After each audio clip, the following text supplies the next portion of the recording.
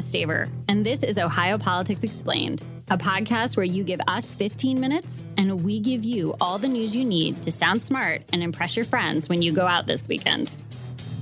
Hey everyone, welcome back to Ohio Politics Explained, the One Day I'll Get a Slow News Week edition. This week, we're explaining the status of gun laws in Ohio and whether anything will change, why Ohio holds back thousands of third graders, the latest twist in the redistricting saga, and what constitutional amendments might be on your ballot this November. Joining me this week is reporter Laura Bischoff. Welcome back. Hey, Anna, I hate to crush your hopes and dreams, but we're never going to get a slow news week. I know. There's this Chinese curse that's may you live in interesting times, and I've really felt it the last couple of, years. So our first topic today is the deadly school shooting in Texas. 19 children and 2 teachers were murdered in their classroom on Tuesday. And it's unimaginable to me as a parent. I walk my daughter to the school bus most mornings, and the idea that she wouldn't come home bounding off that big yellow bus is, words fail me, and I write words for a living. Yeah, it's absolutely terrible. It's every parent's worst nightmare, what happened in Oldave and what happened at Sandy Hook and what happened in, there's so many of these shootings, you lose track, which is ridiculous. Even the Buffalo shooting in the grocery store just a couple weeks ago.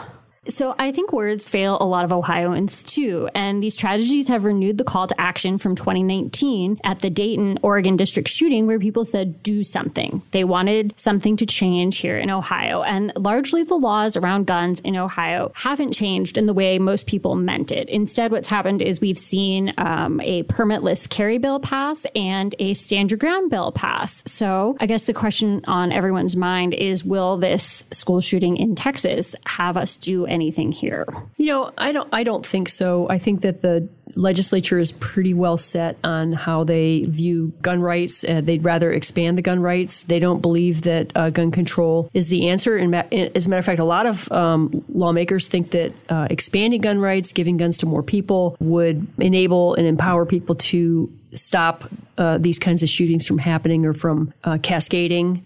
After the Dayton shooting in August of 2019, that was in which 9 people were killed. Others were hit as well, and just lots of people were traumatized by it. There was a really dramatic moment in a vigil. I think it was like the day after, right at the spot where the shooting happened. And you're right. People started to shout, do something at the governor. And he said he would. And he introduced a package of reforms called Strong Ohio. He did that just a couple months later. It called for like a red flag light, which would be expanding mental health holds for people, uploading more outstanding arrest warrants so that the background checks were improved, creating like a state-run background check for private gun sales, increasing penalties for gun crimes. But, for a lot of people, it didn't go far enough. And for a lot of other people, it went too far, depending on where they were on the issue. Yeah, actually, the one bill that I think could move forward in the legislature before we wrap up in December is something called House Bill 99. And this would lower the number of training hours for teachers and other school personnel to carry weapons inside schools. So right now, it's about 700-ish hours. It's basically like police peace officer training. And this would bring it down to 20 total hours of training. Now, I should say that's just a minimum. Like a school district would be free to set more training hours, and they could go all the way up to that peace officer training of 700, but the minimum required would be 20. Right. This stems out of a court case in which I think there was a school district down in Butler County had a Arm Your Teachers program, and the training was, I think, the CCW class and maybe a little bit more. And some parents sued and said, no, that's not enough. And the court came back and said you have to have this 700 hours of peace officer training or be a retired police officer. And the lawmakers didn't like that. And so this bill is to remedy that. Yeah. And, I think it's passed the House on party lines, and it's sitting in the Senate, and it's had one hearing. That was on March 29th. But it hasn't moved since. But Senate President Matt Huffman says that he thinks it will move soon, that it is something that they would consider a priority now in the wake of the Texas shooting. But, law enforcement has some real issues with this legislation. They say that, 20 hours is not enough training. They worry about shooting teachers who they mistake for active shooters. They worry about teachers shooting students. students. They worry about students getting their hands on the weapons and hurting each other. There was a case in Central Ohio 2 years ago, I think, maybe more, where they had one of these policies prior to the lawsuit. Parents didn't know about it. And the woman was watching her grandson, and she left the room. It was in her handbag, and he got it out and pointed it at another student. Now, nobody was shot, nobody was hurt, but that's the kind of concern. Absolutely. I think there's a lot of teachers that are worried about that as well, because, you know, if you've ever been in a large high school at class change time, it is pretty chaotic. And I can't even imagine if somebody was trying to pick out the shooter in that kind of chaos with minimal training. So our second topic also deals with schools, specifically whether public schools should retain or hold back third graders who fail the statewide reading test. So more than 39,000 Ohio children have failed the statewide reading test and the alternative assessments, and they were mandated with some exceptions to repeat third grade. That's since 2014. And the idea is basically that kids learn to read between kindergarten and third before reading to learn for the rest of their education. But there's been some studies on this. There's been some lawmakers, teacher feedback. Like, the majority of people feel like this hasn't gone as planned, and they would like to get rid of it. Yeah, this is a hard choice. I mean, there's a lot of stigma and trauma that's associated with being held back versus this crucial need to learn to read. This third grade reading guarantee was something that Republican Governor John Kasich put through. And it turns out, I think from your story I read, that it tends to fall more heavily on low-income students in districts. And you know, helping kids who are struggling with reading really requires trained specialists who can work with them one-on-one. That's the way to unlock that for those kids. And so anyway, it's interesting to see that it's kind of getting a look back now that it's been in place for several years. Yeah, the big question that the folks sponsoring this bill, well, Rep. Gail Manning, she's a Republican, but she also used to be a third grade teacher. So she knows firsthand how this goes. And she's like, there's a real balance between, yes, we need them to read and we need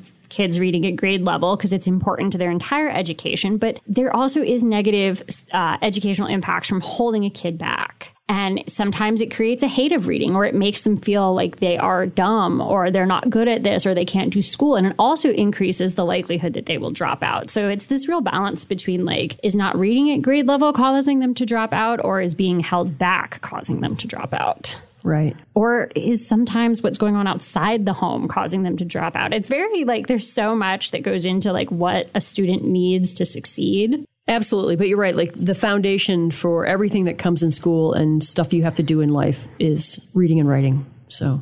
And speaking of reading and writing, you and I did some big reading the other day about redistricting. The Ohio Supreme Court rejected another set of state House and Senate maps this week. And for those of you that are keeping score, this was the fifth set of maps they've rejected, and it's the second time they rejected this specific set of maps. Yeah, remember way back when we were going to be done with this, like in September, October? Yeah, no.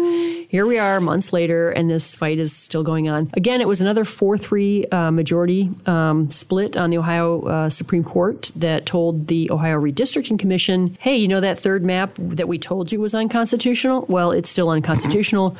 Go do it again. And the Chief Justice of the Supreme Court was pretty ticked off, in her opinion, or at least that was my interpretation of it, because this was literally resubmitting that third set of maps. And the reason they did this is because there's a federal court, so completely different court, that said, hey, if you Ohio folks, if you can't figure this out by May 28th, we're going to impose that third set of maps for November because you need to get your poop in a group because you're running out of time. And so the Republicans on the commission were like, fine, we'll just send the state Supreme Court the third set of maps again, because that's what we're going to use, because that's what the federal court said. And Maureen O'Connor was like, yeah, that's not cool, because the federal court was like, oh, they appealed to their better angels, right? That they are statesmen, that they will try to work this out. And she's like, yeah, that didn't happen. Now, did it? The takeaway from Maureen O'Connor, who's a Republican, she's served in statewide office longer than any woman in Ohio history. She'll be leaving the court December 31st. The takeaway from her concurrence opinion was she urged voters to go back to the ballot for some sort of new redistricting system, because she said the one that we got right now is not working. Yeah, that was kind of crazy. And it does look like that it's entirely possible that on Saturday, we will get a final ruling from the federal court setting that third map up for November. I know everybody who's going to be celebrating Memorial Day weekend is going to be sitting on the edge of their lawn chairs waiting for that to come out. Oh, gosh. Our final topic is actually 2 potential state constitutional amendments that we all might be voting on in November. The first is an amendment that would ban local governments from letting people who aren't U.S. citizens vote in local elections. And I want to be clear here, this isn't about state elections or federal elections. Like, the federal government has strict rules to prevent non-citizens from voting in those races. But local elections are a little bit different. And in New York City, they recently let non-citizens vote in their race for mayor. And apparently, the Republicans in Ohio have really, really strong feelings about that. Right. I mean, I don't think it's going to happen. I think this is a way of guarding against potential problems, and we'll see if it makes the ballot. I think it will, right? Yeah, I think it probably will. And, I think the city of Yellow Springs did try to do this, and the attorney general shut it down pretty quickly. So it is something that could happen, but there are no major cities in Ohio that have attempted to allow non-citizens to vote as of yet. And the second potential amendment is one Laura has been covering for our team, and it deals with what kinds of things judges can consider when it comes to setting bail. And since you're the expert, I'm going to let you explain it. Okay, this stems from another 4-3 decision by the Ohio Supreme Court that came out in January, and it got Republican politicos kind of upset and itching to put their own constitutional amendment on the statewide ballot. The court decision said you can't set money bail based on public safety concerns. You can only do it to ensure that a defendant comes back to court. You can put other bail restrictions on, like, wearing an ankle monitor, having to blow in a breathalyzer, or checking in drug tests, etc. Mm-hmm. But you can't, they said that under the federal and the state constitution, excessive bail for the purpose of just keeping people in is not allowed. So this amendment is likely to get final legislative approval next week, and it would require judges to consider public safety and the seriousness of the charge to be considered when determining bail. Now, opponents say that this is not going to make Ohio safer because rich and dangerous people can still get out, just pay the fee. And it may cause, poorer people who are dangerous or not, they're going to have to sit in jail because they can't come up with the money. Yeah. And on the floor the other day of the House, there were some arguments about racial bias, too, that Black defenders, specifically Black male defenders, are often seen as more dangerous or interpreted to be more dangerous. So they may experience this disproportionately. Yeah, I mean, keep in mind, like, a bedrock of our Constitution, of our rights, is that you're innocent until proven guilty. Mm-hmm. And so if you're going to get charged with something pretty serious and you have no prior convictions and you have ties to the community, and it doesn't look like you're a flight risk, at what point, under what circumstances should you be kept in jail? It really comes down to a matter of fairness, finances, and constitutional rights. And one more thing before you go. The city of Delaware won't be flying any pride flags during its annual parade this year because of a U.S. Supreme Court ruling. So it's a little weird, but here's what happened. So this guy in Boston named Harold Schultleff, I probably just butchered his name, so I apologize. Anyway, Harold wanted to display a Christian flag outside Boston City Hall. The flag would have been one of more than 100 that they were allowing private groups to fly temporarily. Boston said no because it was a religious flag, and that would violate the Constitution's Establishment Clause, which says you can't establish a religion. Lower courts said Boston was right, but the U.S. Supreme Court unanimously said Boston was wrong because the public was deciding, not the government. And Delaware had a policy on flags which required the city to have some input on which flags were chosen, and they thought that was a little squeaky. So they said that for right now, they want to avoid controversy, and all banners and flags that serve the good of the community are okay, but they cannot be political, commercial, or religious in nature. I think that's going to be a subjective decision on which flags are non-political and which ones serve the community good. Because really, there's a lot of controversy over what flags and what symbols represent America, and we can all agree on. Think about how NFL players are kneeling over what they see as a racist system. So, I don't know. This flag flap is kind of interesting. It is. And I think you're right in that, like, we were talking about before we started recording, because we do talk before we record, but like how Arbor Day flags or other flags that you might see as benign, some people can interpret to be a political statement. And especially in today's world of get mad, ask questions later, it's entirely possible that someone could be offended by what the city thought was a pretty benign piece of cloth. But you can still fly your own flag at your own house. Oh, yeah. If you live in Delaware and you want to put a pride flag up, nobody can tell you that you can't. Unless you live in an HOA, and then it gets really squicky because I have a bunch of weird rules. Exactly. And if you want to learn more about any of the topics we covered, check us out online at the Alliance Review. That's the-review.com.